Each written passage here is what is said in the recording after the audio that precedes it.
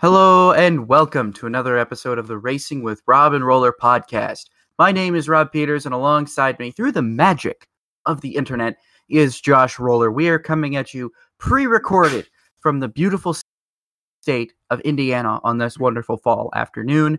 If this is your first time listening, I want to say thank you, and be sure to follow Josh and I on Twitter, me being at rpeters33, at RPEETERS33, and Josh being at roller_01, ROLLER_01.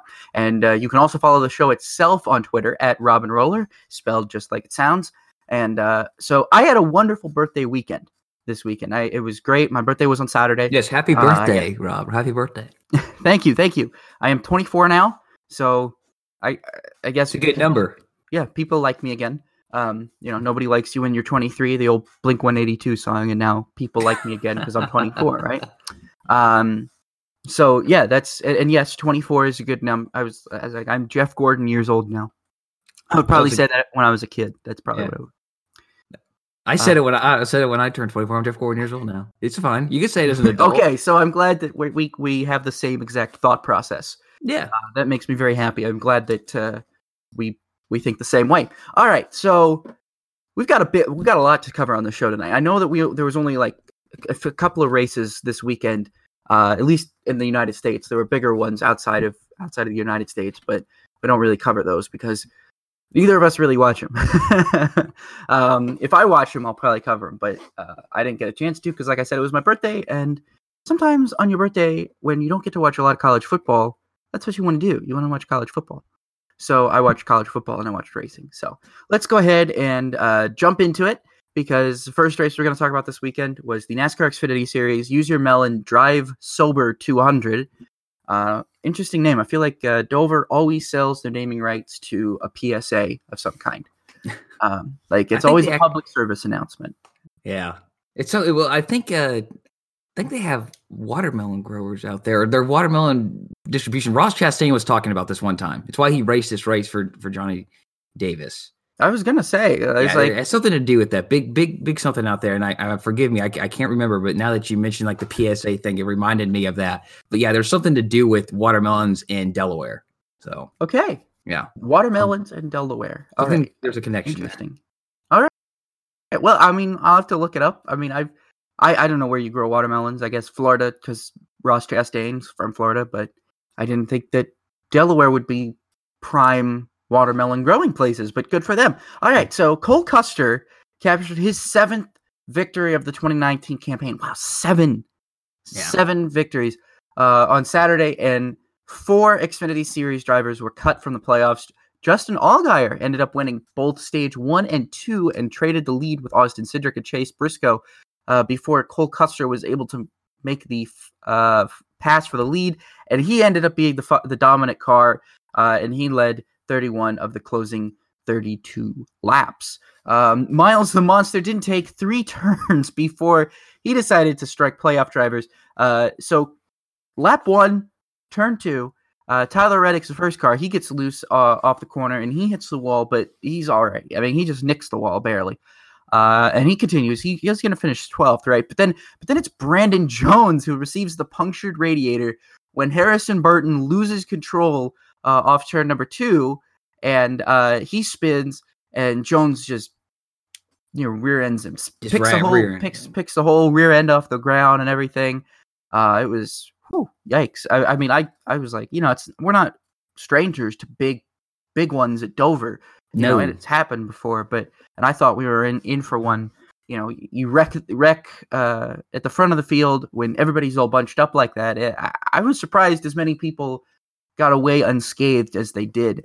It's just unfortunate that Brandon Jones and Harrison Burton were not among those who were saved. No, and I think that's the surprising thing is that you had 2 cars get loose just about the same time. And I didn't hear really explanation. They just got loose, or there was something on the track. I think Harrison Burton mentioned in his TV interview that he was told 5 different reasons why he spun out, and one of them could have been fluid on the track. It's possible.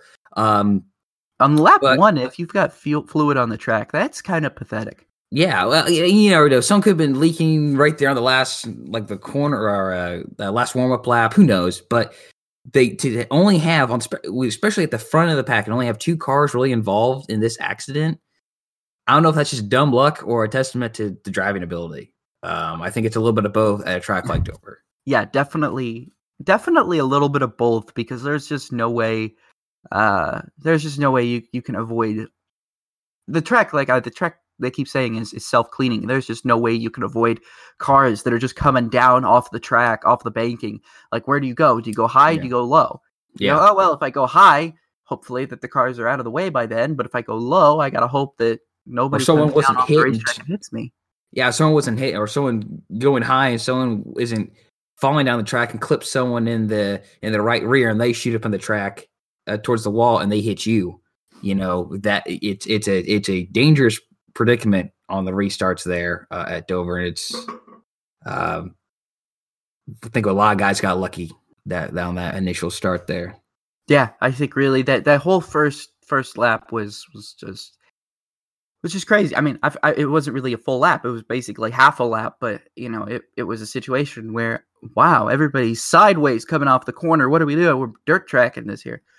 Anyway, so playoff drivers, we had some serious playoff implications. Essentially, Christopher Bell had carburetor issues in the first stage of the race, but he was locked into the next round, and he didn't really care. I don't think he cared all that much. He didn't have to sweat his 25th place finish. Non-playoff driver Jeremy Clements dropped out with engine issues on lap 9. It was a crazy first couple of laps there at Dover. Yeah, no, I mean the same can be said for the Cup race too. Yeah, you know, stuff just didn't go well for what seemed like anybody throughout the first few laps of the race. Mm-hmm. But so only 22 cars were running out of the full 38 car field at the end of the race.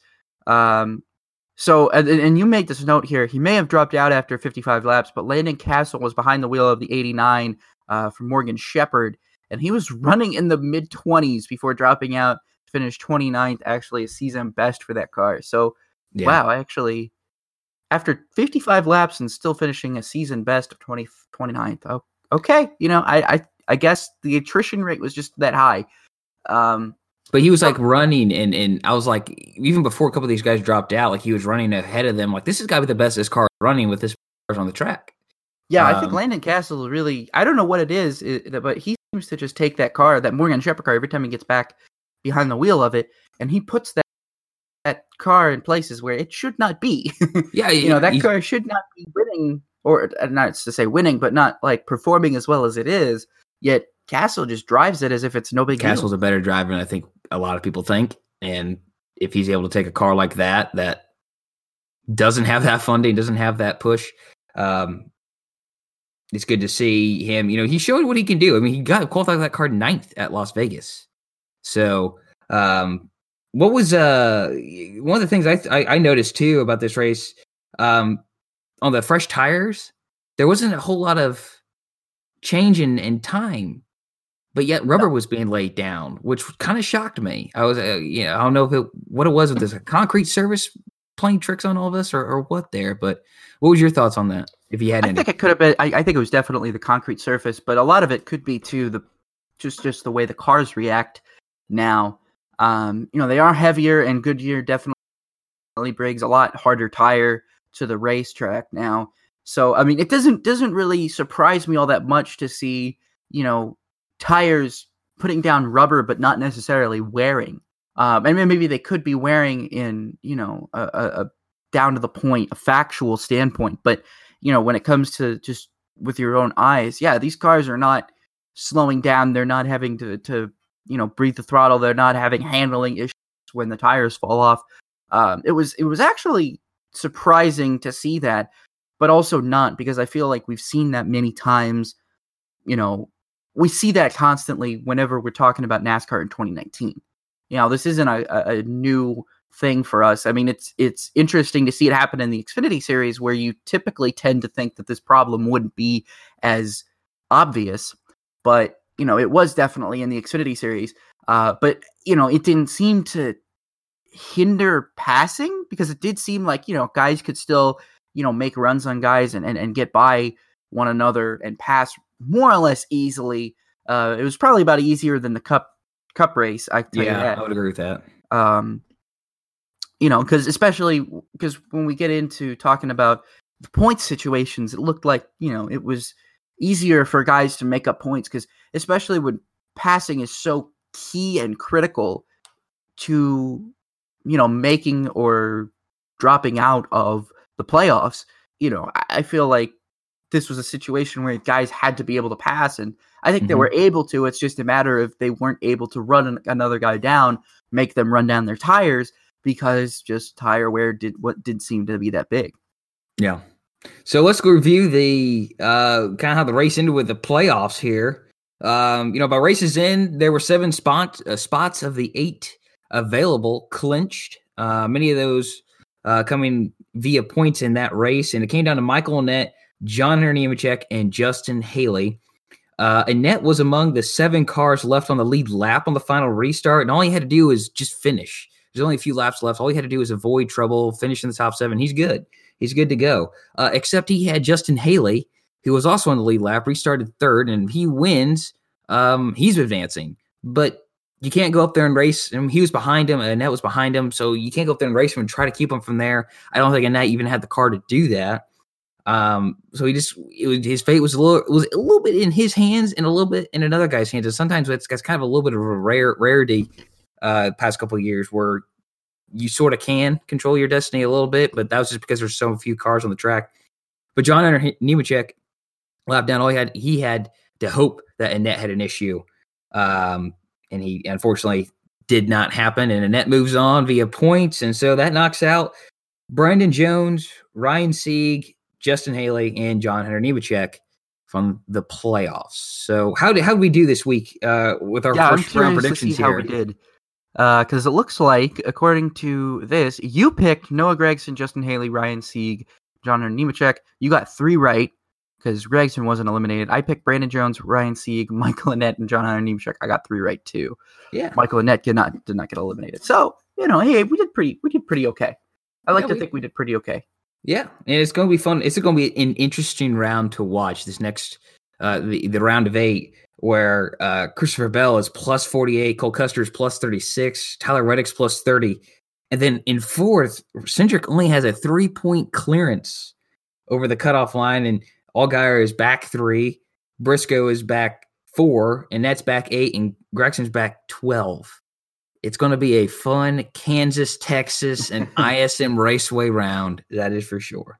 I always really, really like the round of 8, especially because I feel like it's one of those situations where you've got 3 races coming up here that are going to be probably some of the most intense, because usually when you get down to this point, it's the 8 best drivers, period.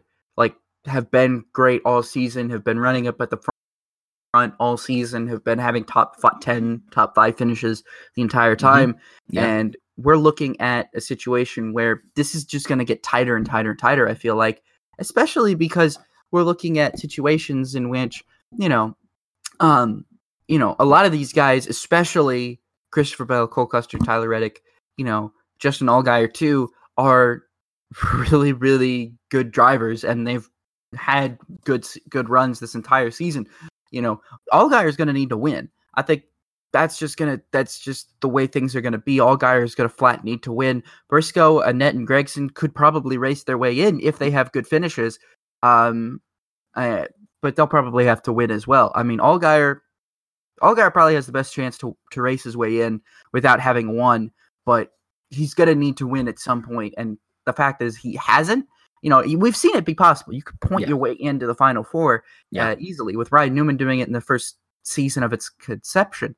But again, that doesn't mean that. Allgaier would have to be ultra consistent the next 3 races, and he's going to have to win stage 1 and 2 the next 3, like he did at Dover, the next 3 races, in order to really have a shot at being there, pointing his way in. And even then, he's going to have a great finish at Homestead to even have a shot at the championship. Because if he finishes 9th at Homestead and Bell wins the race, it's over. I think looking at this, I think this might be, and you could make arguments for this. I think this might be one of the strongest round of 8s the Xfinity Series has had. Gregson's a little bit of a surprise. Michael Annett Three of the last four races here are mile and a half, and that's where that car has done the best this year. I don't think you could count out Michael Annett. Michael Annett has had a really, really good season from a consistency standpoint. Yes. I mean, compared to his previous seasons in the Xfinity Series, he's just kind of been an also ran. But Annett has really stepped it up. He's been running top 5, top 10 most of the season. Yes. He hasn't really, he's not lighting the world on fire. He's not winning all the time, but he did win at Daytona, which in and of itself is an accomplishment that I don't think anybody could take away from him, and nor should anyone take it away from him. No.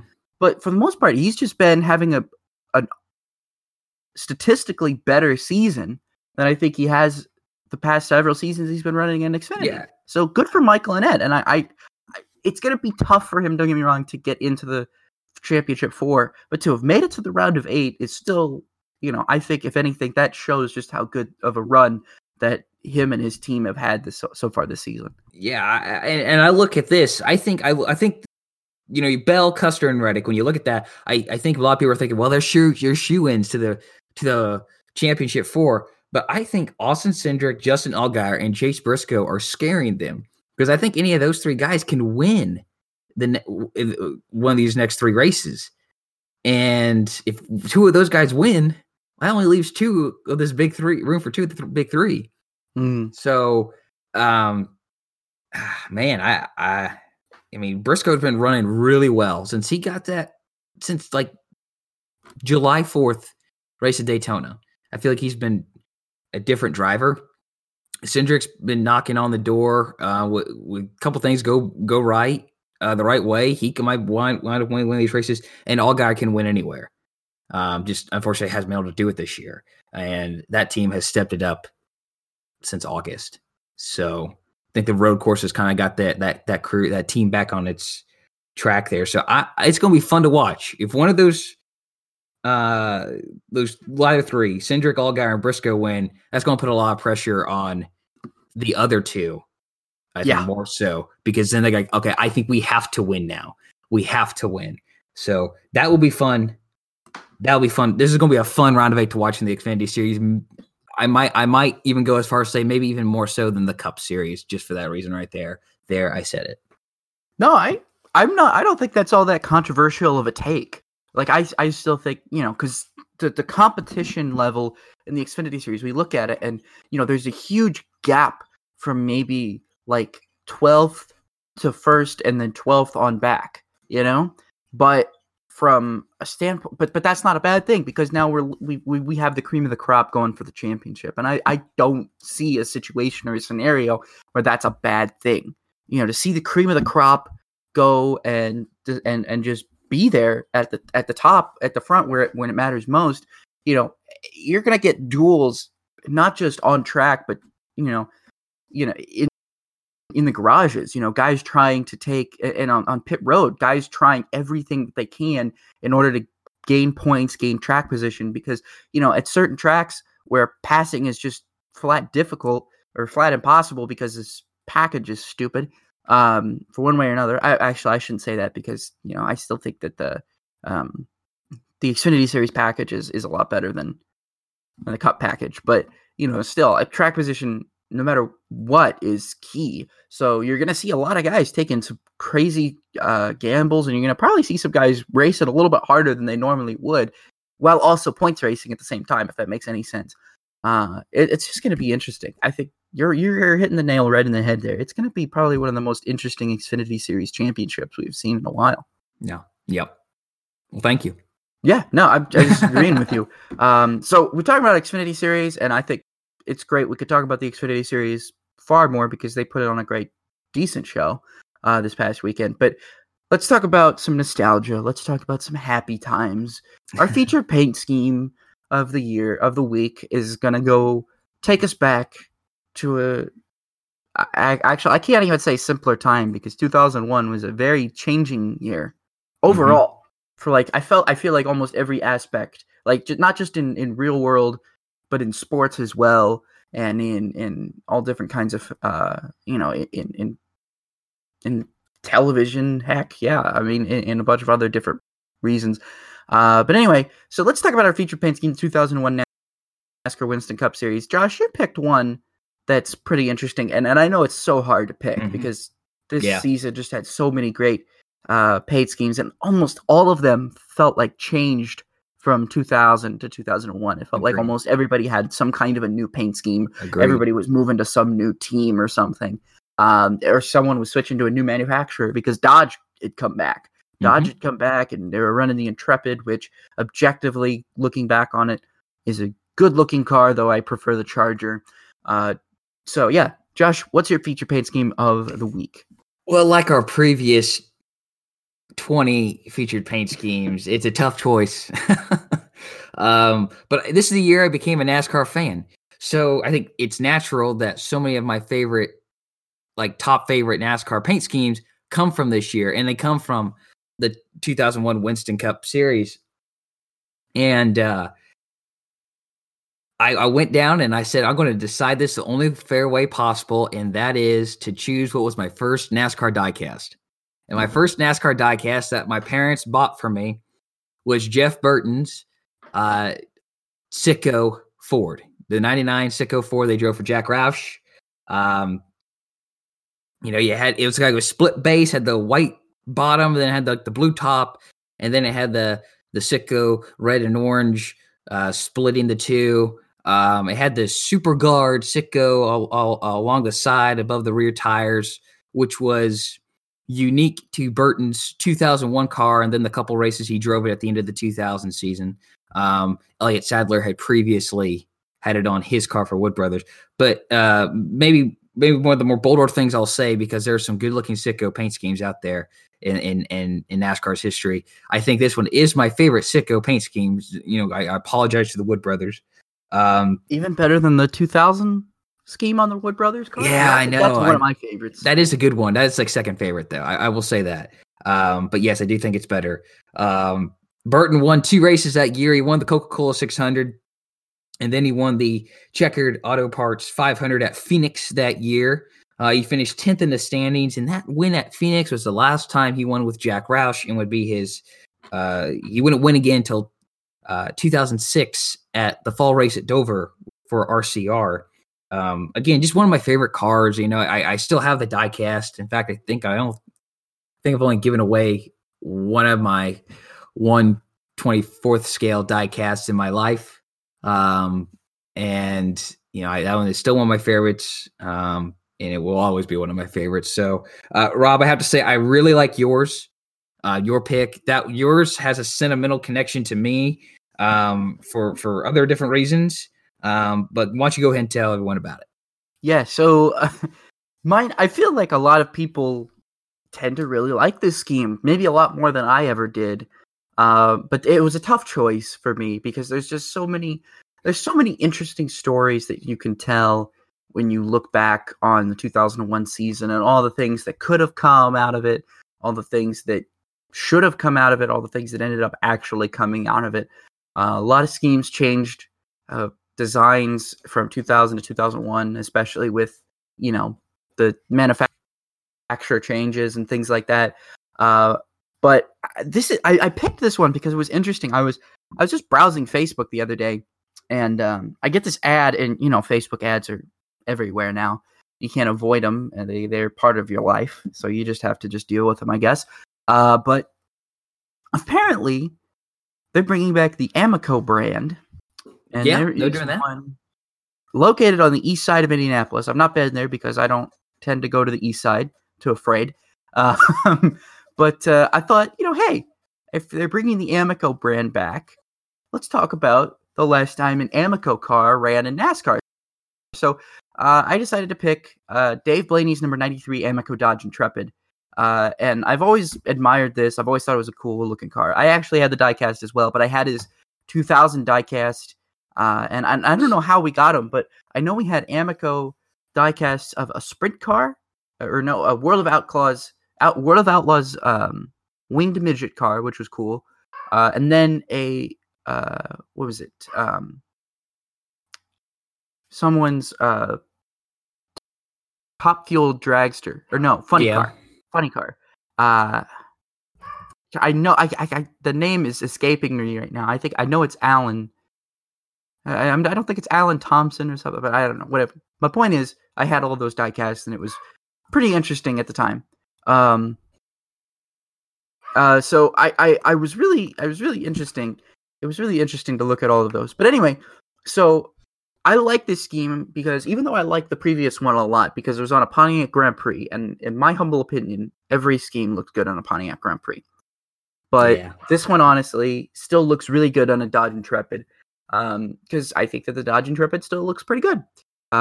Maybe history won't be as kind to it, but I might be, probably because of nostalgia. I don't know. But you've got this white fade on the hood, and it kind of fades into this black base. It wasn't like a hard transition from the white into the black. It was more of a fade, which I always thought was really, really a neat kind of touch that they did. And you had gold numbers and red and blue stripes at the back.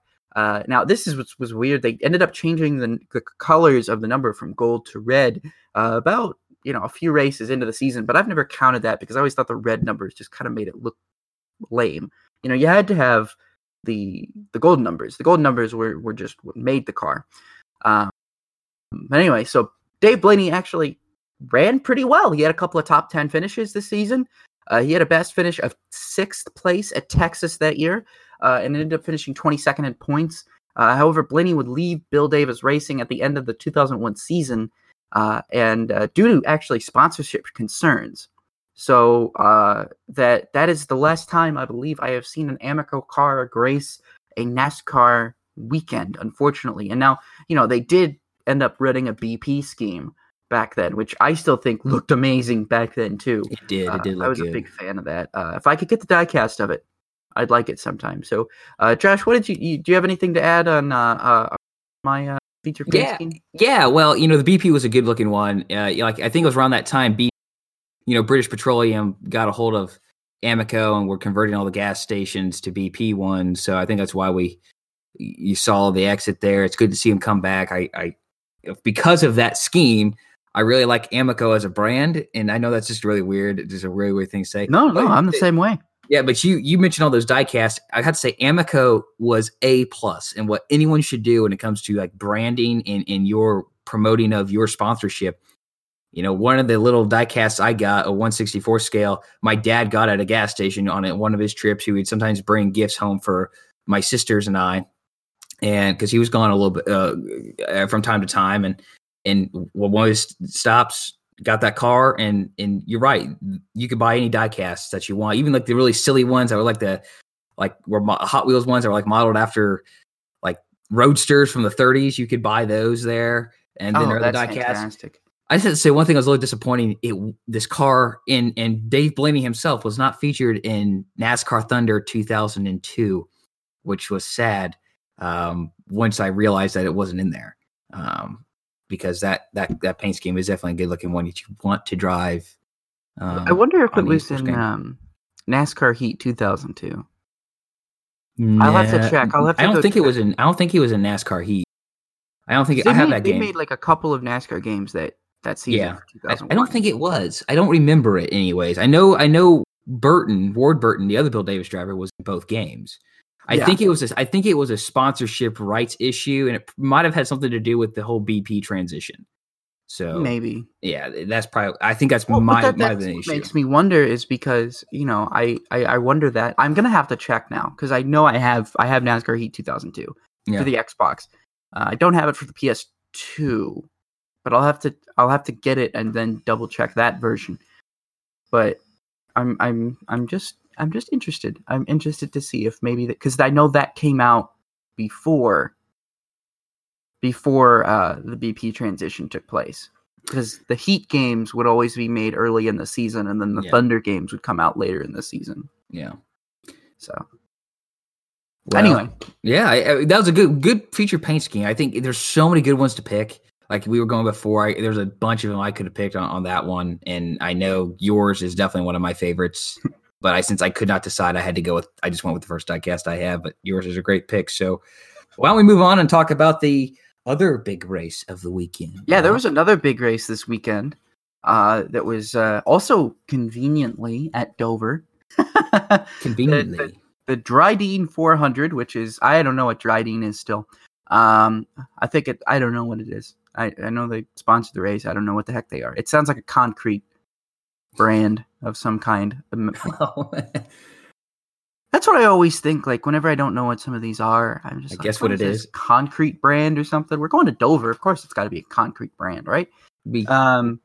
In a day that Miles the Monster couldn't keep his hands off of playoff drivers, Kyle Larson stood above the rest and won the Dryden 400 in his 6th career win and ended a 75-race winless streak since his last victory at Richmond in September of 2017. Holy schmoly, that's been a long time. Yeah. Martin Truex Jr. was dealt a minor blow from the Monster Mile with a rear tire changer. Was slow on the right rear, and he slipped coming around to the left rear and finally had to change the direction of the air gun after the fall, which cost him multiple positions on pit road late in the race and handed the lead to Kyle Larson. Truex Jr. did, however, go on to finish second. Joey Logano, however, didn't even take the green flag. It felt like all mass chaos and pandemonium was breaking out before the race even started. A broken axle sent him to the garage, and he would enter the track on lap 23. He would finish the race 34th. Chase Elliott was then struck with last week's winner, right? Yeah. Last week's winner, guy who comes from wreckers to checkers, ends up with a blown engine on lap 8. Like I said, complete pandemonium. He finished 38th as a result. And Josh, you saw on Twitter where NASCAR Man tweeted that the last Hooters-sponsored car that won with Alan Kulwicki at Pocono in June of 1992, and they are 165 cents. So Hooters has not seen themselves win a race since 1992. Yeah. The guy called it the Hooters curse continues, and it's definitely something to consider, I guess, at this point. But he's ran well with the Hooters car before, and it was surprising because going into Sunday's race, Chase has had 6 top 10s in his 7 starts there. And really? So that uncharacteristically bad day at Dover for him, and it just unfortunate that a blown engine kept him from moving on. I think a lot of people are blaming, again, Miles the Monster on it. I think you could probably blame that, but, also, I think you could blame a couple of... If you're superstitious, you might as well go ahead and say that Miles the Monster and whoever's in charge of curses decided to work that one out and say, haha, Chase Elliott, haha, Sherrod, you are. You're gone. Yeah, everyone was hyping this roundup too much for them, so they said, hey, we're going to make it hard on it at Talladega and Kansas. Yeah, because now they're in a situation where they have no other option. They have to win. I don't know about that. We'll see. Have you seen the points? He's only 7 points out. He's only 7 points out. And Talladega is such a wild card. Well, if he wins, then he's fine. If he wins, he's fine. But also, you could have a couple guys in front. We were kind of skipping ahead here, but you guys have guys in a couple front that have issues. And him and like Logano and Boyer both, all 3 of those guys are better off for another driver who had issues, Ryan Blaney, when he lost his brakes. And then he went behind the wall and finished where he finished 35th. Mm-hmm. So, he kind of helped them out because at some points they were like Logano and Elliott were 20 points out of 8th place. And now Logano's tied with William Byron, who was running in the top 7 and then had a pit road speeding penalty under green flag conditions, and he never did get his lap back, and he finished 13th. And he had a car that should have had a better point today than that. And you're like saying 13th is not bad. You're right. It's not bad, but he could have had a much better. And so therefore he's 8th in points, 0 points above the cut line by virtue of his better finish this round over Joey Logano. And then Blaney is 22 back. Yeah, Blaney's 22 back. He's the one who's in a situation. And a lot of their situation are going to be dictated like how does Talladega go for them, and Kansas could get very, very interesting. So let's see. Larson's advancing. Truex is plus 63. Remember, if you're plus 56, if you don't have a win, you're plus 56 with 1 race to go. You're automatically locked in. Then Kyle Busch is plus 48. Hamlin's plus 48. Harvick's plus 42. Keselowski's plus 20. Bowman's plus 17. He had a really good day. And then Byron is 8th and plus 0. And like we mentioned, he's tied with Logano right now for 8. Yeah. But he gets a tiebreaker. So but because of his better finish this round. So, and I have mentioned here again, I was just so puzzled by it. I don't know if it, like you mentioned, it's concrete or what, but I was just so puzzled. And I've never seen a track rubber in like Dover, and the passing was difficult, and lap times were not that much better after green flag pit stops. And but I think in this case, it was just so much dirty air that guys couldn't get close enough if their cars were equal. Or not equal, but or similar in speed. Yeah, no, the dirty air problem was just ridiculous on Sunday. And I think it's we talk about this week in and week out constantly, and I try not. I don't want to make it seem like this is all I'm paying attention to when I watch NASCAR, because it's really not. I'm trying to pay attention to other things too, but it's really, really difficult if you go back and watch a race from not even all that long ago, like 10 years ago, even with the car of tomorrow, just how hard it is now to pass. I mean, I feel like you can't get under a guy. You know, I feel like even like this is the thing that blows my mind is I didn't think about this, and I never felt like this was true back then, but now looking at it from a retrospective standpoint, I do think it's very true, is that cars moved around so much more 10 years ago.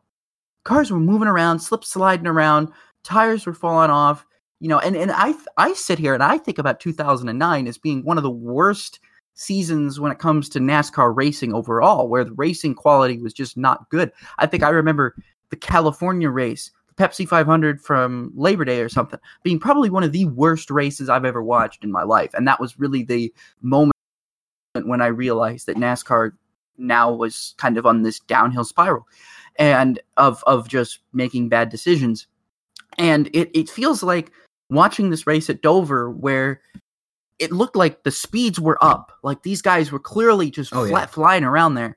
Yeah. It makes Dover look really, really fast and it looks kind of cool, but again, it's so frustrating when you can watch a guy run behind someone else and they get so close to them, and then the moment that they get some dirty air, their car shoots up the racetrack and they lose 2 seconds.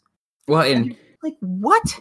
It's like the only way some of these guys, like Truex Jr., your car either has to be so many tenths faster or have so much more grip. Your car is just more stable. And that's what Truex and Cole Pearn are nailing as of late, is that they're just making their cars better. It's either Truex I think Truex is a great driver, do not get me wrong, but he's a wheelman with these setups that Cole Pearn gives him.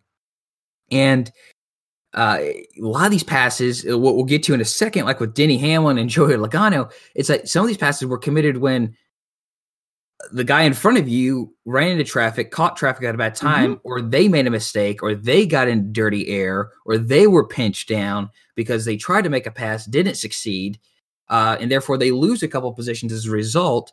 It's nice to see, you know, these guys were having to pedal sometimes through the corner and really work it through, and they weren't flat out all the way around. Dover looks fast in general. I mean, it's just the way the track is set up and how close everything is. Dover looks like they're going 230 miles an hour. In reality, they're going not anywhere close to that, but they're going more like 180 or something like that. So, but that was a little frustrating to see as well.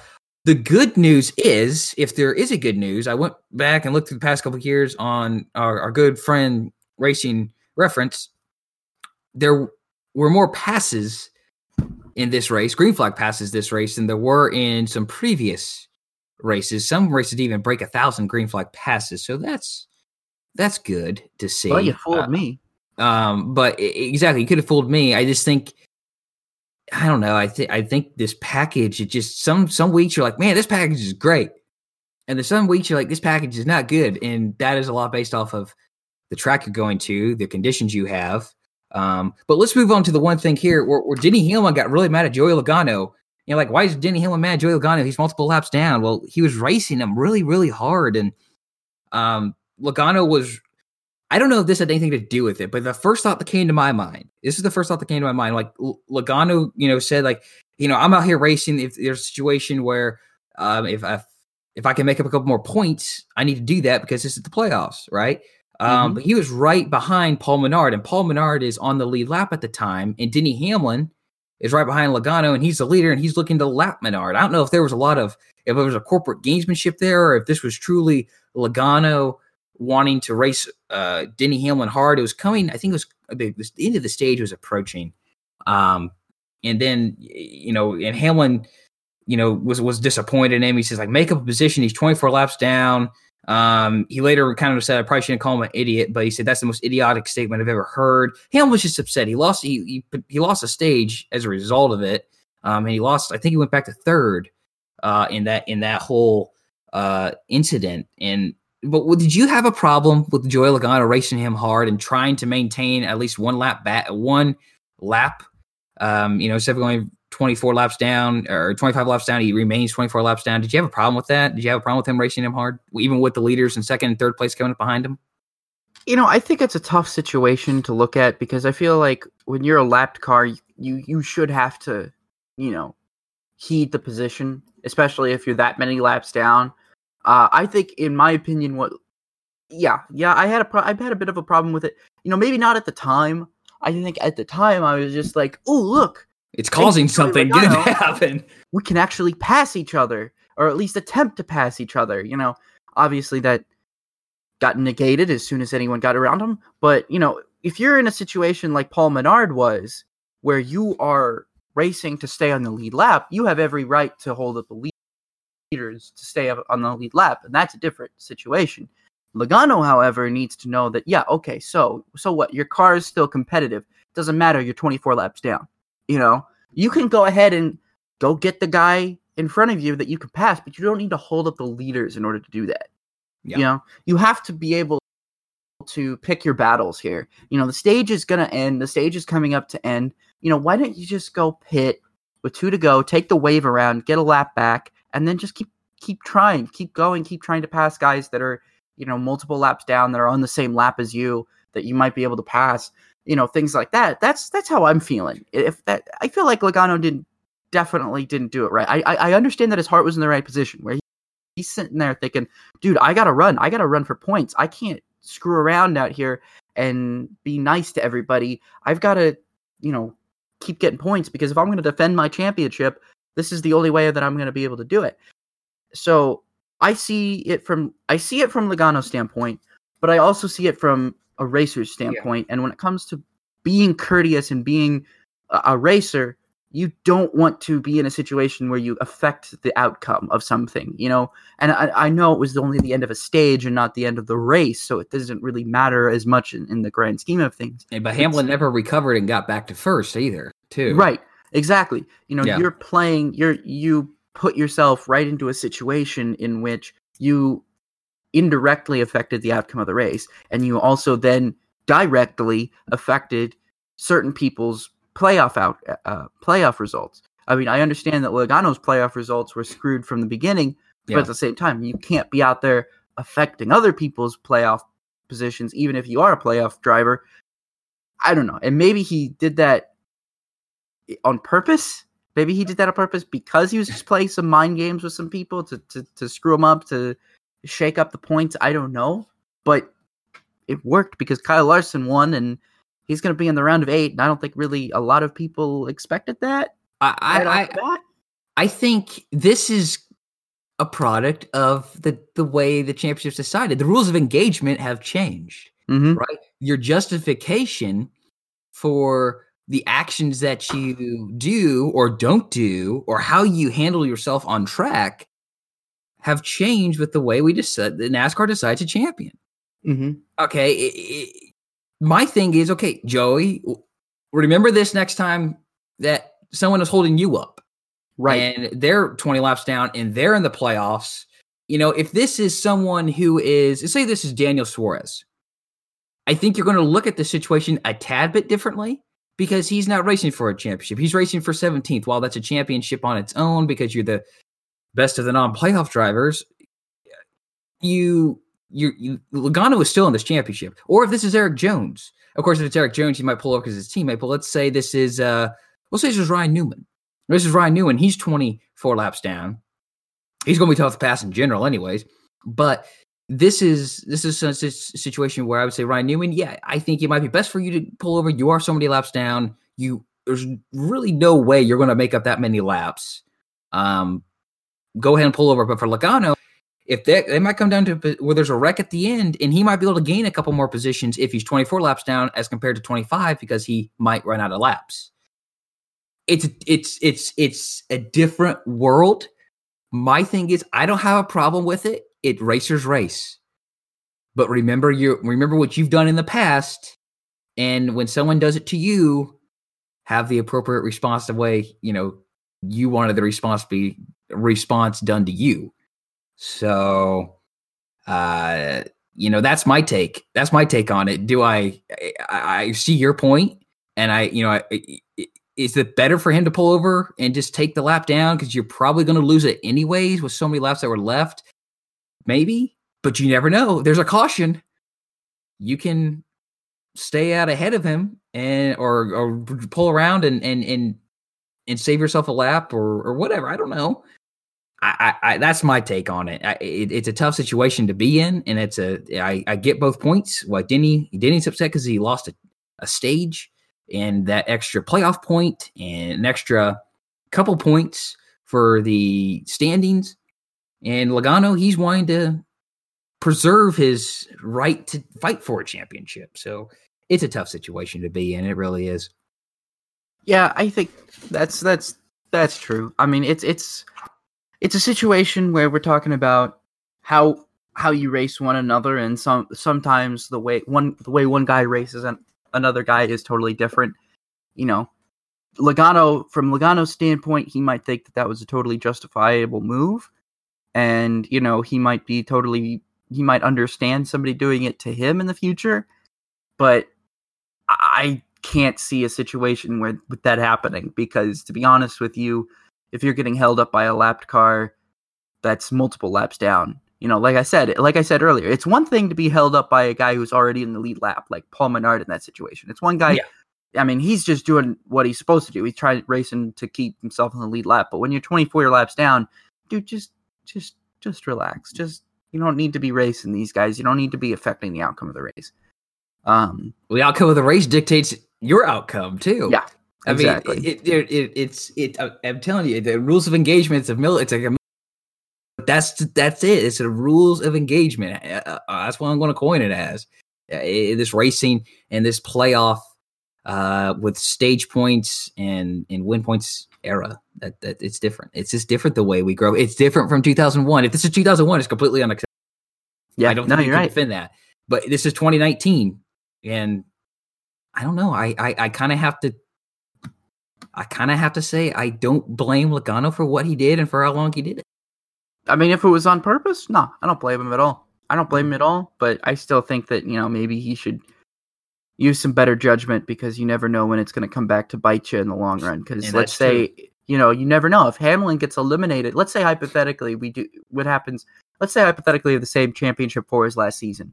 If Denny Hamlin has a problem early in the race and he spins out and he loses a tire and he goes 3 laps down at Homestead or something, and then he starts holding up Joey Logano, who ends up losing a championship, maybe Logano will rethink what he just did.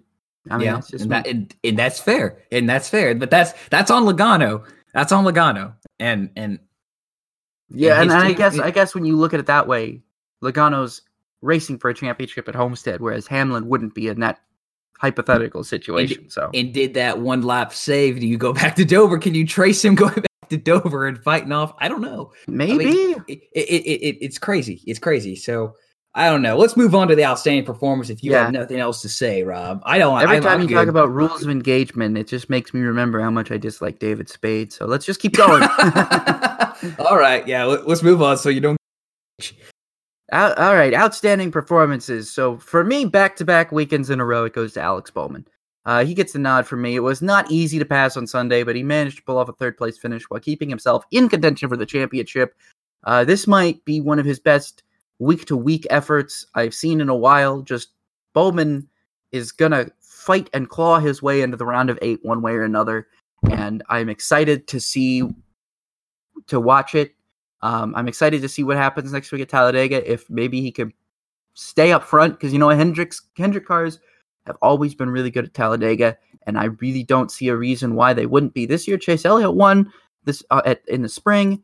I have no reason why I couldn't see Alex Bowman having a good finish next week, because he has had great finishes the last 2 weekends, when really most people probably have counted him out by now, or probably not even considered him as a serious threat, only having won one race. But dude, man, Bowman is killing it when he needs to kill it. So that's why I'm giving mine to Alex Bowman. Josh, who's your outstanding performance? Well, and don't forget about this. Bowman, a second and a third place finish at Dover this year. It's been pretty good for him. And then he got second at Talladega, and then he got second at Kansas in the spring. So he's the round of 12 is maybe Bowman's best round. So I like your pick. That was I definitely thought he's deserving of that. I gotta go to the one guy who just beat his arch nemesis, the round of 12, and that's Kyle Larson. I mean, not being able to get out of this. I mean, 2017. Everyone was thinking Kyle Larson, or 2017. Yeah, everyone's thinking Kyle Larson's going to the championship 4 and he's going to win at Homestead. And then the round of 12 showed up and didn't treat him very well. But the big thing was, I think a lot of people were holding their breath, pass inspection, right? The 42 team is really holding their breath. We got pass inspection. They got through it. But the way he just handled himself really well. I was really impressed with the way he drove, particularly in the last 65 laps of that race. I think at lap 50, he had like a 5.9 second lead over Truex. And then 3 laps later, it's down to like 1.7 because he hit some lap traffic and he wasn't able to maneuver through them very well. And he was catching them at bad times. I think he hit like a wad of them all at once. And, they're racing their own race too. And, kind of goes back to the Logano Hamlin situation, but he handled himself really well, didn't freak out, didn't do anything rash. Or at least didn't visually look like it when you're watching on television. But he handled himself really well. And then he kind of got back up to 3 and teetered back and forth there for a while. I think Truex had the better car at the end of that race, but Larson, with the help of his pit crew and then the help, just him driving, I think he had a good car to get through traffic when it wasn't a wad. He handled himself really mature. Like, I think it's like a story where he's learned some lessons and he's wrecked a bunch of cars and he's matured. And there's a big difference in the Kyle Larson we see in 2019 compared to 2018, kind of let alone from the Kyle Larson we saw earlier this year. So I think he's definitely a threat for this championship. I think the round of 8, he's not super psyched about that. Some of the tracks aren't his best, but you know what? Sometimes in these rounds, it brings the best out of these drivers. So Kyle Larson's my outstanding performance. It really comes down to the last 65 laps of that race. But I really like yours too, Alex Bowman. It was a solid pick on that one, and just the way he's raced and kind of the adversity he's gone through since his win at Chicagoland in general. So really good pick. Cool. Awesome. And so as we move into our next segment of the show, which is the incredibly awesome subject of upshift, downshift. If you're new to the show, again, let's go over. Upshift means you agree. Downshift means you disagree. So we're going to be presenting a series of hypothetical questions and or statements to Josh and I, and we are going to decide whether or not we upshift or downshift. And you could play along at home as well. By tweeting the show at Robin Roller using the hashtag AskRobinRoller. You can answer these questions too, whether or not you upshift or downshift. But before we get into the upshift and downshift, I want to say that we have some breaking news. Ooh, breaking news. Breaking news on the show today. We've got IndyCar silly season news that has just been confirmed. Ooh, yay. Marcus Ericsson will join Chip Ganassi Racing in a third car for 2020. Ooh. He will join Felix Rosenqvist and Scott Dixon. Ooh, wow. Did not see that coming. Well, I don't know. Did I? I didn't see Marcus Ericsson going to a third car there anyway. I didn't see Ganassi ever opening up a third car again, but here we are. I think it was kind of being questioned, the James Hinchcliffe deal. Would he go to a third car at Chip to keep in the Honda camp? I remember that conversation come up a month or so ago. But that's big news right there. So I wonder who will be in the McLaren Aero car next year, and is Connor Daly's name back in the if they were thinking that Marcus was going to return because I think Daly ruled himself out there about a week ago. It'll be interesting to see what happens because I know that I don't know about Hinch's long-term likelihood at Schmidt-Peterson because I've read a lot of things that say that Aero was not happy with James Hinchcliffe appearing in the ESPN body issue. So much so that they were very displeased to see their car and parts of their name be mentioned in the story and things like that. Very, very interesting thing that could play out in that situation. Don't know. I don't know if, he That's could even true. be coming back to where he is, to Schmidt-Peterson. He could end up going somewhere else. Now, where would he go? That is the question. And then the bigger question remains: what does this McLaren Schmidt-Peterson situation yield? Where now they went from having 2 drivers to possibly nobody that they've got to sign before the beginning of the season. That's it. But that's not been confirmed.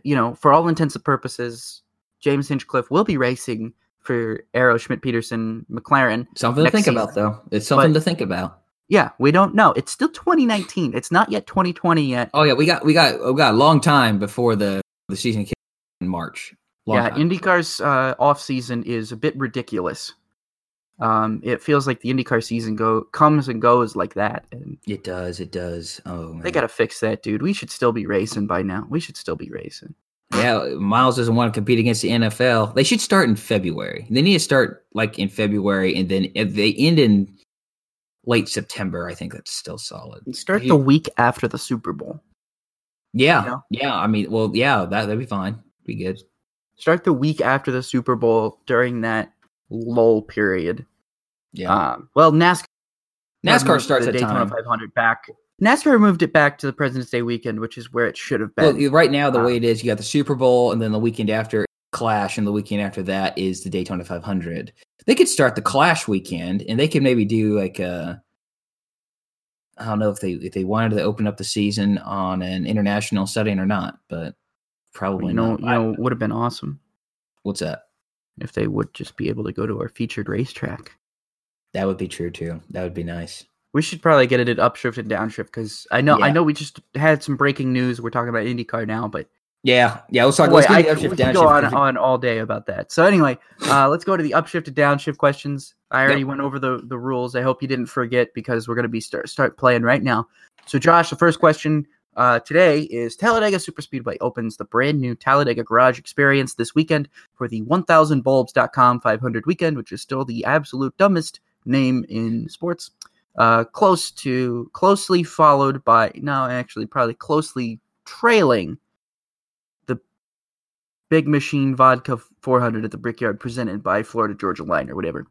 Powered by. That's equally a stupid name. But anyway, it features fan access to the garage area, a 35,000 square foot open air social club, a watch zone with a large video board, a pit road club, a game zone, a beer garden, and the celebration plaza where fans can be in victory lane with the winning driver and team.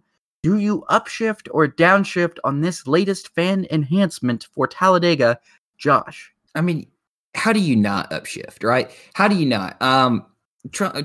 As I'm going through my pictures here, I'm going to pull it up here, and hopefully I can find it. For the fan, you got to pay a ticket to get into this. It's not like Indianapolis where you can go below a tunnel and you can get into it that way. So here you go. You got a 3-day package, Friday, Saturday, and Sunday. Adult 13 and up is $149. Kids 12 and under are $59, and military first responders are $95. And then they have 2-day packages, Sunday only packages, Saturday and Friday only packages as well. And the prices decrease according. So this is a ticket. You get your own spot out there. That's where you hang out. That's where you watch the race. I don't know if this is geared towards more where They got the huge campground in the infield, and that's a party in itself at Talladega. But this is an upshift. This is awesome. There's garage access. I think you have access to 22 Cup Series garages in that area. This social club. It's nice. I have to say, I think this is the direction. If you have the space to do it, which when I think about NASCAR tracks, Daytona, Talladega, Indianapolis, Pocono, but I don't think Pocono would do it. Michigan, Fontana are probably they are the biggest tracks, and they have the biggest infields, and they have the ability to do this. You're not going to see this happen at Dover, right? It's just not going to happen. There's not enough room at Dover, even though Dover did update their garages this past weekend. Let's say that, and they updated it for a brand new Cup garage and little fan access, so that's good. But yeah, this is the future, folks. This is the future. I mean, I can guarantee you that the tracks I mentioned are all looking at this. And you can bet that, Fontana and I think Indianapolis are probably up at the top of that list of, okay, what can we do next? Rob, we talked about this a few weeks ago. If I'm Doug Bowles and, you're thinking about the 100th and 10th Indianapolis 500 coming up, I think I might go to Talladega this weekend and see what's going on in this new Talladega garage experience, and see if there's anything I can incorporate into the Indianapolis Motor Speedway. And actually, if I'm any track president, track operator, who has an IndyCar, NASCAR day, heck, why not even Formula One? But I would be going here and seeing what's going on. What can we do? Because this is the future. It's all about engaging fans, keeping fans at the track, and going to appearances, enjoying the race. And this gives you multiple different ways to view the race as well. And plus, with the Celebration Plaza, you're able to get fans there and celebrate with fans, even though I still believe all Victory Lane celebration should be on the front stretch in front of the fans, because you can put fans involved. But this is a good second place compared to, I think, what it was before. So upshift for me, it's an easy upshift. It's so easy that I just broke the gear shift. Rob, what's your thought? I think it's an interesting concept. A lot of these tracks making efforts to improve the fan experience.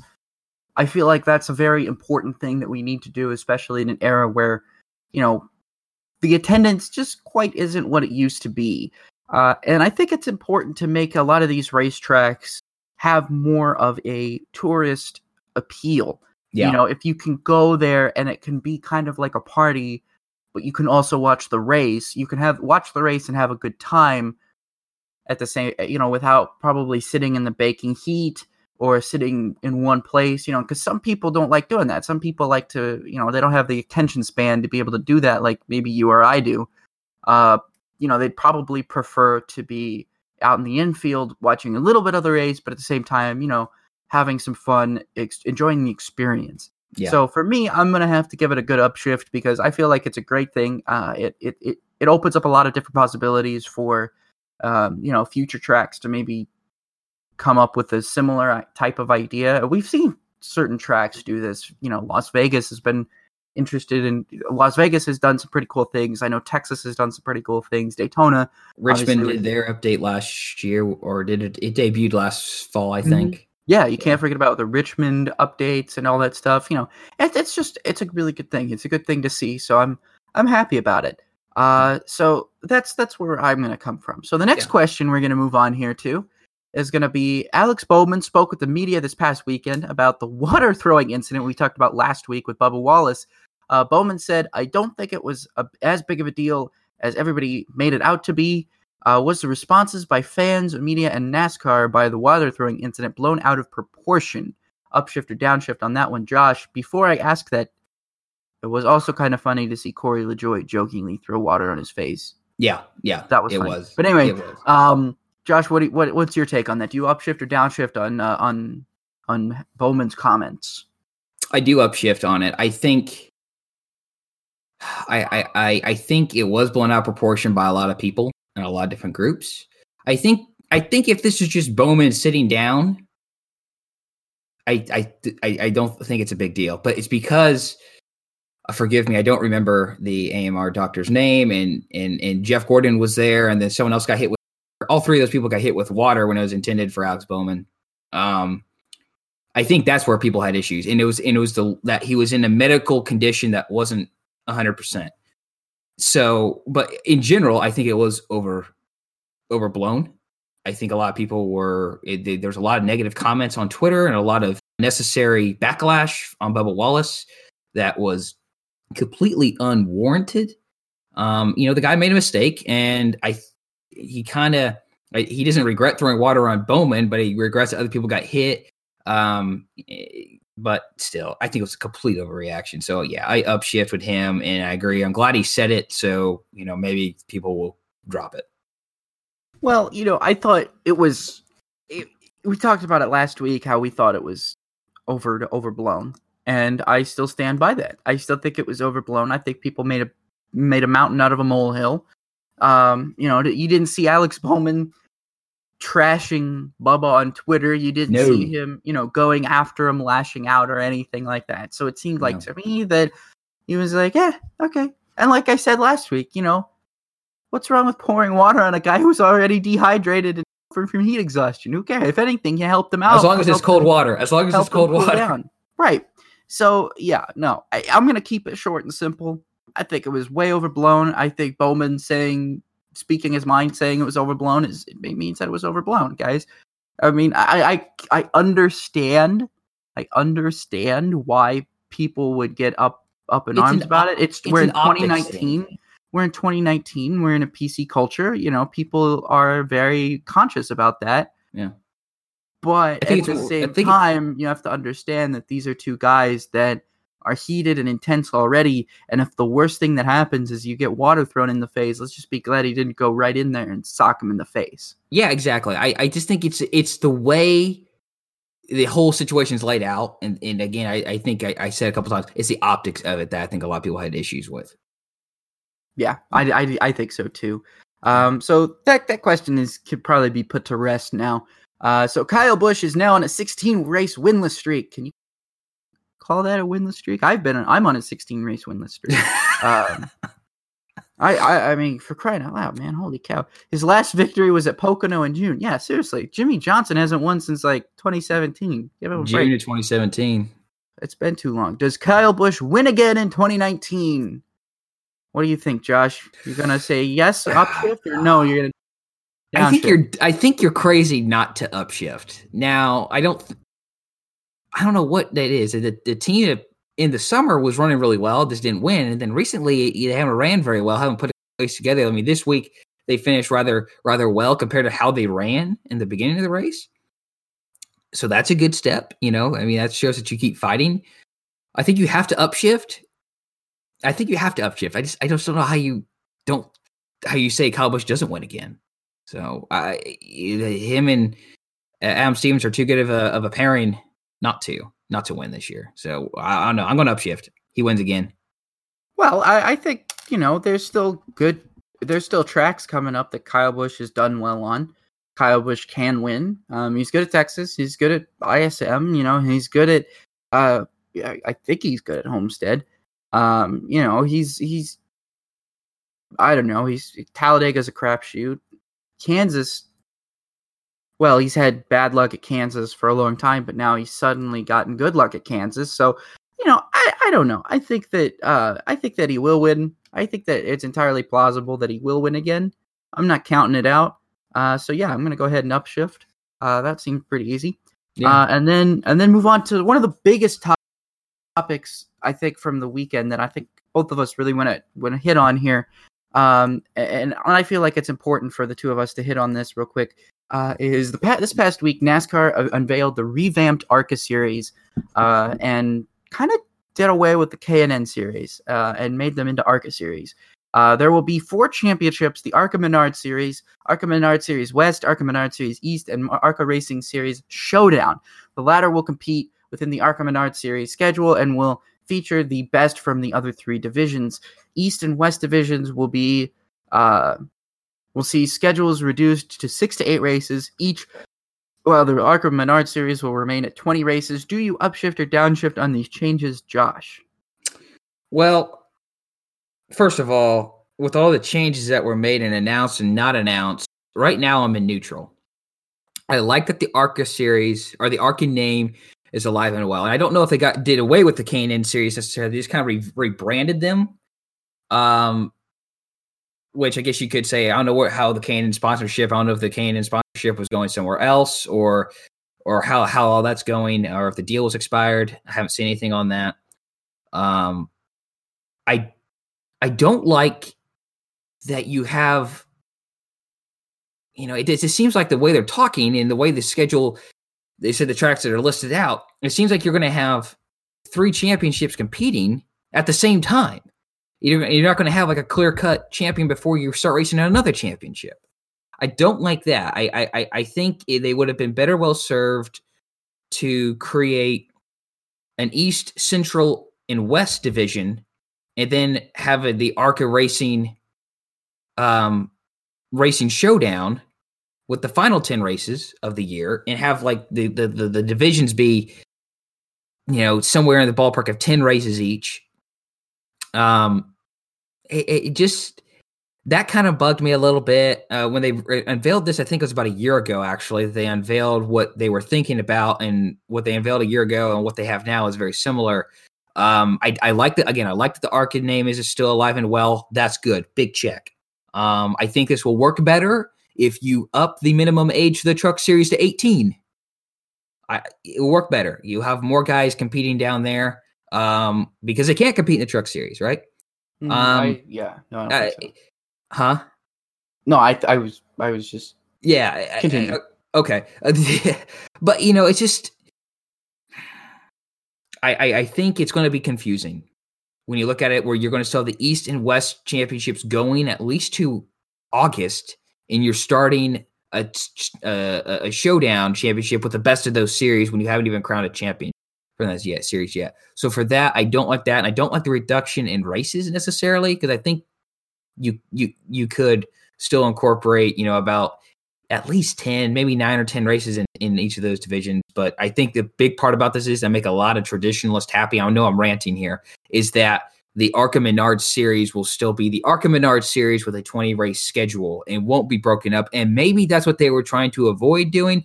I don't know.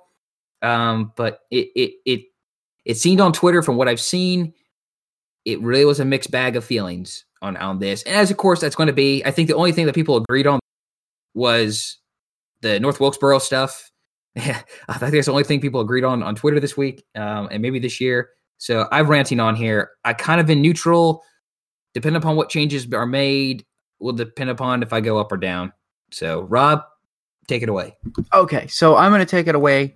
I'm going to go ahead and say that I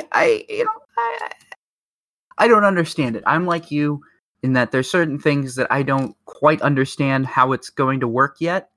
I don't understand quite about the championships. There's certain things that I just flat don't understand, and no matter how much I read, no matter how much I try to understand, it seems to become even harder and harder to really figure it out. But overall, I agree with a lot of your points in that, I think it's great that they're keeping the ARCA name. I think that that's really important. I was really worried about if the ARCA name was going to disappear. Thankfully, it's not. It's weird though to see it be branched off into several different. I feel like it's been spun off into, and then they only have a few races. I think that kind of is lame, but at the same time, I feel like it does bring stability and equality to K&N and ARCA, bringing them together and saying, yeah, you guys can run these regional races, but then there's also going to be a national tour where you can run as well. So I'm a lot more hesitant. I'll have to see what happens next season. I'm going more into neutral because I think we're just going to have to wait and see how it turns out. I don't really think I can formulate a solid opinion until I see how it works in practice. I think this would have been a lot clearer. I get why they wanted to announce it now, but this would have been a lot clearer if they had schedules completed and released at the same time, and we're going through and maybe talking about how this is going to work. And we see a schedule, we're able to visualize what the year will look like. I don't know if that helps change opinions. I don't know if that helps change my opinion. Honestly, I can probably say probably not. But, it just, like I said, it's a little confusing. We'll see how it goes. Maybe, I don't know. I don't know. But I would like to have seen a schedule myself. Yeah, so we'll see what happens. I don't know what's going to happen, but we'll see. We'll see. All right, moving on here. Speaking of ARCA, we're going to talk about the rest of the best. There was an ARCA race over the weekend at Lucas Oil Raceway. Unfortunately, I said last week I wanted to go out to it. I was not able to. Family came first. Gotta go spend time with family instead. But I was able to watch a little bit of it. Not all of it, but I was able to watch a little bit of it. Chandler Smith won the rain-shortened Hers Potato Chips 200 at Lucas Oil Raceway on Saturday night. The race was dominated by Ty Gibbs, who was sent into the wall when Joe Kraft Jr. was on fresher tires, drove hard into turn 1, and slid up into the track into Gibbs. His day was over, and the field came down for fresh tires. Christian Eckes took the lead from Graf on the restart, but was passed by Smith 2 laps before the caution was displayed for rain. Again, rain affecting this race bums me out. It's like 3 years in a row. I'm tired of it. Yeah. Sam Mayer, Corey Heim, and Haley Deegan rounded out the top 5. Michael Self finished 6th, giving Christian Eckes now a 20-point lead with 1 race to go at Kansas Speedway in 2 weeks. On the K&N East side, another racing season concluded on Friday when the K&N Pro Series East took to the track for the final time in 2019. The General Tire 125 was won by Sam Mayer, who led 123 of 125 laps. Mayer was also crowned the champion by simply taking the green flag. He becomes the youngest NASCAR champion in history at 16 years, 3 months, and 8 days, eclipsing the 2016 record of Todd Gilliland, who was 16 years and 5 months old when he won the first West Series championship. The championship is GMS Racing's first in the K&N Series. Mayer had 4 wins, 11 top 5s, 11 top 10s in his 12-race season. Also interesting of note, today NASCAR is testing the next-gen car, formerly known as the Gen 7, on this week at Richmond Raceway, and today and tomorrow. So Tuesday and Wednesday, the car will have a generic body and was built by RCR, and Austin Dillon will drive the car. NASCAR says that this will be the most technologically advanced vehicle in NASCAR history while returning to the, quote, stock car look.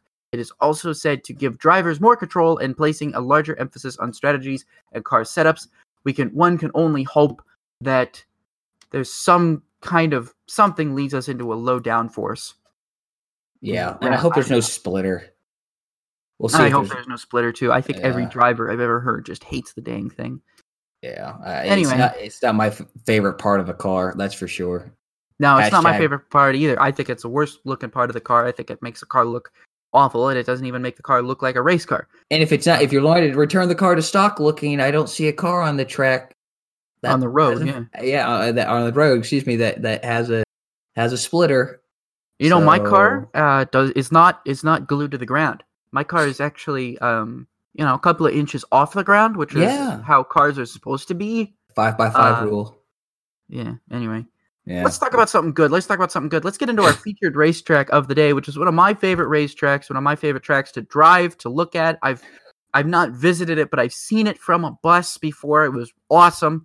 I love it. Josh, please tell us all about this beautiful, beautiful racetrack that sadly met its demise. Yeah, so you said that you saw it from a bus. Is that what you said? You saw it when you were on a bus? Yeah, I was on the bus. We were going into. I'm not going to give it away, but you were going to where you're going to the destination, and I got to pass by it. I thought it was really, really cool. I saw it myself in 2004 on a trip to this location, which is interesting because I was also there in 2004. Oh man, this is weird, man. We have too many things that are uncommon like that. I think so. So anyways.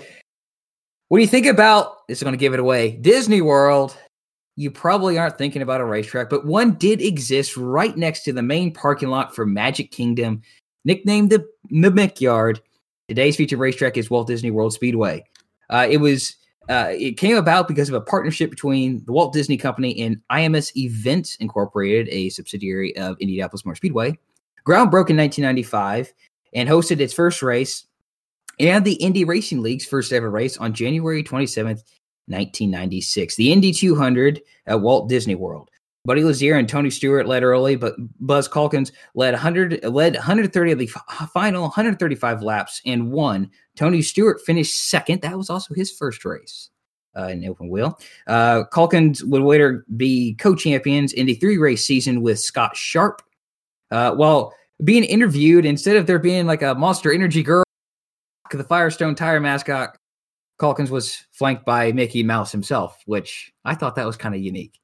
Hey man, I want a Mickey Mouse a guy in a Mickey Mouse suit to congratulate me in victory lane. That's just me. Yeah. I think that'd be way cooler than like a guy in another mascot costume or even a pretty lady. I would actually take the Mickey Mouse every day. Well, it adds that little flavor, that Disneyification to the race. So that was interesting when I went back and watched the interview there. One of the major issues at the track, however, that it was only built for $6 million, which seems really low when you look at. It was like the cheapest investment that Disney has ever made, probably. Yeah, when you look at tracks like, granted they're bigger, but Las Vegas, Kansas Auto Club, I mean, they're millions and millions of dollars, $6 million. There was no garages, and most of the infield was not blacktopped, and it was grass. So this left like little room for teams and race officials, and there were no permanent bleachers or suites for shareholders and corporate sponsors to sit in and watch the race. No permanent ones, anyways. It was a bare bones racetrack. Bare bones. It was basically racetrack, and that was it. So in 1997, though, the NASCAR Craftsman Truck Series raced 1 week before the IRL race on January 19th. That race was dominated by Jack Sprague, but a last lap incident with Joe Ruttman. He was leading, and Ruttman tagged the left rear of Sprague's truck and sent him around in turn 1, and he finished 15th. Ruttman went on to win the race. So he only led 3 laps of that race, but Sprague was very disappointed in that finish. The IRL race that year was rain shortened and won by Eddie Cheever Jr. That race, Tony Stewart led 131 of the 149 laps that were completed, but he spun and he had an oil leak, and his day was over before the race was actually completely called off.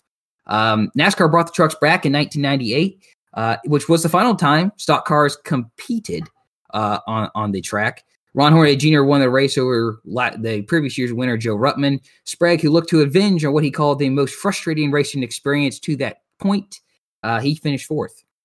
The downfall to the Truck Series at Disney World wasn't the racing. The racing was actually pretty good. And it wasn't a fans coming out issue, but both races, there was a lengthy break between that race, which was the opener for the 97 and 98 seasons, and the next race.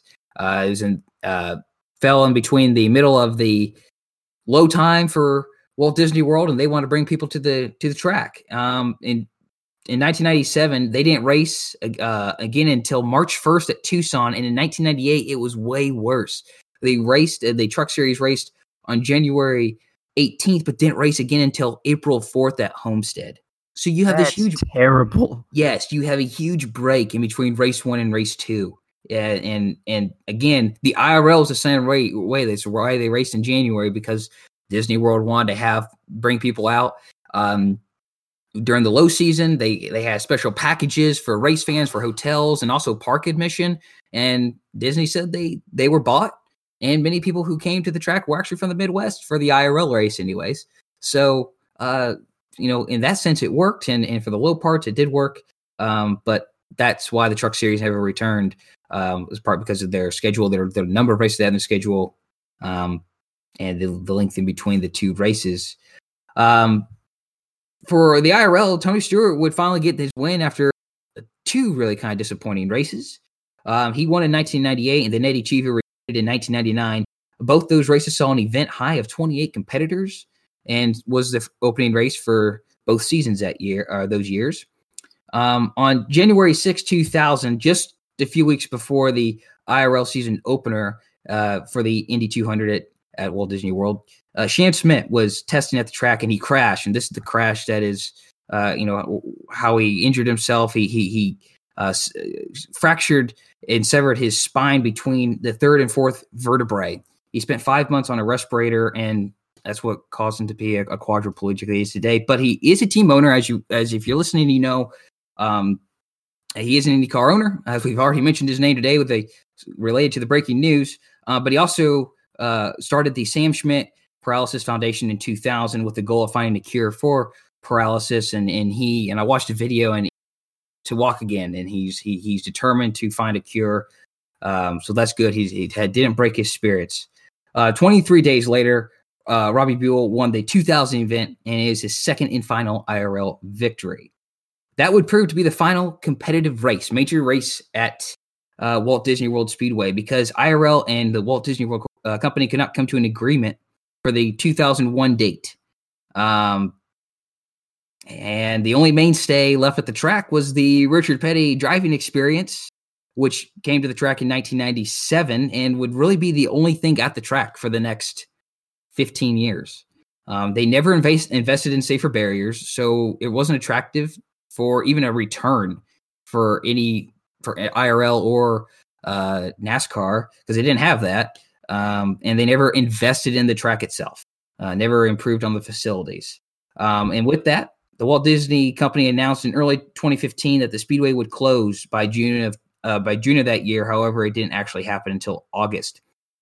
They announced the grounds would be used for transportation improvements, which came by virtue of enlarging the parking lots there that are known as the Mulan and Ursula parking lots there at Magic Kingdom, as well as a new access road, which most of that kind of dips into what was turn 3, the front stretch, and turn 1 today. Some of the grass that was in the infield still remains, as well as the Mickey Mouse shaped pond, the head of Mickey, the logo and icon we're so familiar with. It's still there, but it's deteriorating and it hasn't been maintained. Quite sad, because I think that's even cool by itself, whether there's a racetrack there or not. I think that would have been kind of a cool little park water feature, but this never happened. And like I mentioned, limited research, I couldn't find why NASCAR didn't return, or in 1999, even with a better date. I thought to myself, like, there's a low period between, I think it's like September through November. It's kind of a low period for Disney. I'm like, why not go to Florida with the Truck Series for the season finale, in November, whether that's late October. At that time, the Truck Series was ending around late October. Why not go in early November and end the race, the season there? But it didn't happen. They left before safer barriers were a thing, so that wasn't the problem. It's very interesting. And when you look at the site from the imagery, like I said, you can really see the transition that the land has gone through since it was torn down in 2015 and 2016. Really quite sad, because it was in a great location. The stars were all added up. It's just Disney decided that this was going to be the lowest investment of their life. And really, I don't know how much they truly cared about it. It just seems like it was a perfect match. You can bring people in, watch a race. You can get that casual walk-up fan, like, hey, let's go to a race today. There's a race happening. You racing series there through the winter time or something. But I don't know. It's a sad story for sure. RacingReference.info, Auto Week, the Orlando Sentinel, Indianapolis Star, Tampa Bay Times, and Tampa Bay Tribune helps me compile the information for today's featured racetrack. Rob, sad fate for a track that was very unique. It was so unique, and one of the coolest aspects I think about Walt Disney World Speedway is, like you mentioned, just how little money they really put into this track, and for a small amount, as little of an investment that it was, I actually have to say that I think they did a really good job creating a challenging technical racetrack that was fun to watch, created and had good and exciting racing. And do I think that they probably could have invested a little bit more money into it and made it, a permanent feature? Absolutely. But also at the same time, I remember that they should not have picked the place that they did to build it.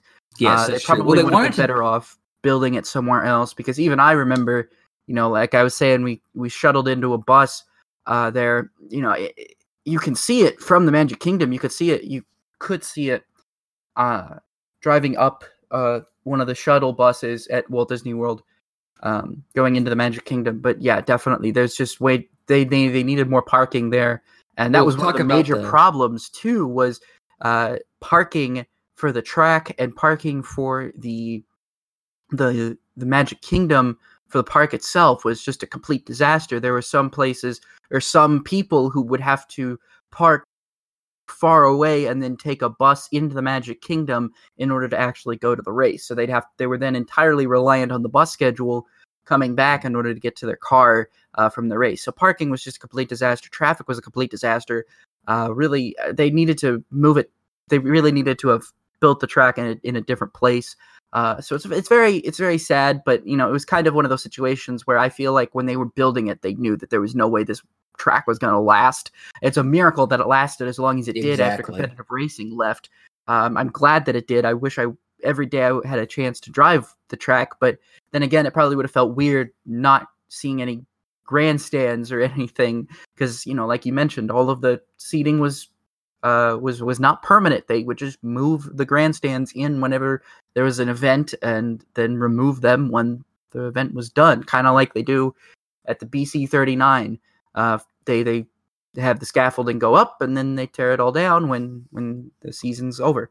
It's very sad. And it's like, I think, like you said, I think you said they built it on like they didn't want to build new utilities. That's why they chose the site that they did. I'm like, how much money are you making?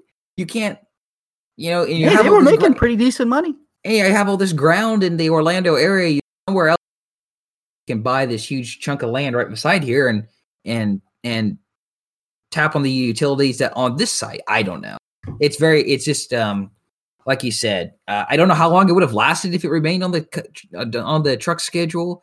Based on how Disney treated the track, they may never put safer barriers in, and therefore NASCAR wouldn't have kept a truck date there for the time. So it's definitely very sad. Again, unique, and I like unique. I like variety, and Walt Disney World certainly checked those boxes. That I know of, the only official race to have the only official game to have ever been released that will allow you to race at Walt Disney World Speedway is Indy Racing 2000 on the Nintendo 64. However, if you have NR 2003, you can download a great version of it. John Norton made a fantastic version of Walt Disney World Speedway, and it's quite interesting if you want to drive it ever sometime. Turn 3 is so interesting because you can take it full throttle almost in whatever car you're driving. And if you're in an Indy car or if you're in a stock truck. That's what's kind of interesting about it is that, you actually have a turn that you can take full throttle. It's just a very interesting track where you're, turn 1 is so highly banked and you think, oh, I should be able to go through this, full throttle. But the reality is you can't. And then you have a kink on the backstretch into turn 2, which, is actually you don't even really need to brake. You could just let off the gas into that corner. And then turn 3, you could take full throttle if you get a really, really good entry to that corner. So just overall, a really interesting track from a driver's standpoint. It's just very sad to see its demise, but, it was probably inevitable, and people probably knew it was inevitable back then. So, yeah, just thank you so much for that, Josh. I'm so glad that we got to listen to that, and I'm so glad that hopefully some of our listeners have learned some things. I've learned some things, and here in our last, say, for two or so minutes, let's go ahead and take a look at what's in the windshield. There are a number of races coming up this weekend for everyone to follow. The IMSA WeatherTech Sports Car Championship season concludes this weekend with its Petit Le Mans at Road Atlanta. Also, the famous Winchester 400 is this Sunday at Winchester Speedway in Winchester, Indiana. One of the most prestigious late model races in, I believe, in country right now. And I believe, if I've heard correctly, Justin Haley's going to be there. Yes, Justin Haley is going to be racing there. So last season, or 2 seasons ago, I know Noah Gragson won it. And then last season, there were a couple of, I know Harrison Burton ran it. Yeah. And I know Steve Wallace was in it for a little bit too. So some NASCAR alums will be in the Winchester 400 this weekend. Formula One returns to Suzuka Circuit on Sunday for the 17th race of the 2019 season if they get it going. Yes. I mean, you've seen all these cyclones and typhoons that are going on right now in Japan. So, we're hoping that everybody over there is okay, but wondering, too, if we're even going to be able to have a race. Mercedes has won 5 straight, and Lewis Hamilton has won 4 of them. Sebastian Vettel needs to win and to have Lewis Hamilton have a low points day for him to have any shot at still being within striking distance of the championship. On Saturday, the NASCAR Gander Outdoors Truck Series returns and kicks off the round of 6 after a 3-week absence at Talladega Superspeedway. Brett Moffitt is 23 points to the good. Austin Hill is 6. Chastain is 5. Stuart Friesen is +3. Matt Crafton is 3 below the good. And Tyler Ankrum is 9 below the cut line. No remaining playoff drivers have won at Talladega, but GMS Racing has won 2 of the past 3. And of course, someone could play a spoiler and prohibit a driver from securing a ticket to Homestead.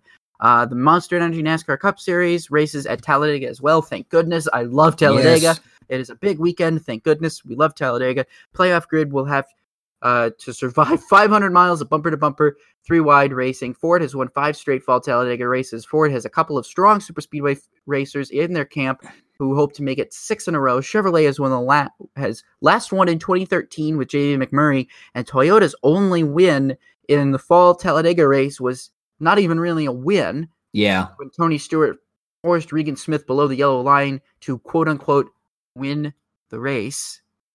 Chase Elliott did, however, win at Talladega. It was not the fall race, but he did win the spring race this year. So that was a Chevrolet win, but Chevrolet not having good luck in the fall race. Like I said, J.B. McMurray being the last Chevrolet driver to win the fall race at Talladega in 2013.